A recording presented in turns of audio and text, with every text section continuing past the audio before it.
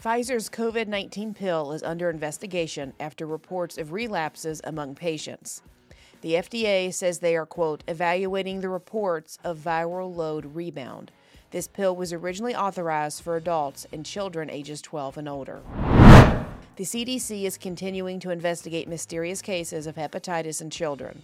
What started off as a handful of children last fall has ballooned to more than 100 children across 24 states. Nearly 90% required hospitalization. So far, 5 children have died and even more have required a liver transplant. The CDC still has no idea what is causing the disease, but have denied any connection to the COVID-19 vaccine.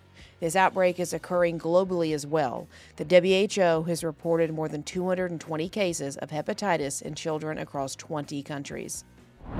Attorney generals in Missouri and Louisiana are suing the Biden administration for violating their First Amendment rights. They allege that Biden, Press Secretary Jen Psaki, Dr. Fauci, and other officials pressured and colluded with social media platforms to censor and suppress free speech. COVID-19, election integrity, and Hunter Biden's laptop scandal are among the topics they claim were censored. Finally, it looks like the used car bubble may be finally popping. Since March, used cars have fallen 13%. When the pandemic began, prices initially soared over 90%.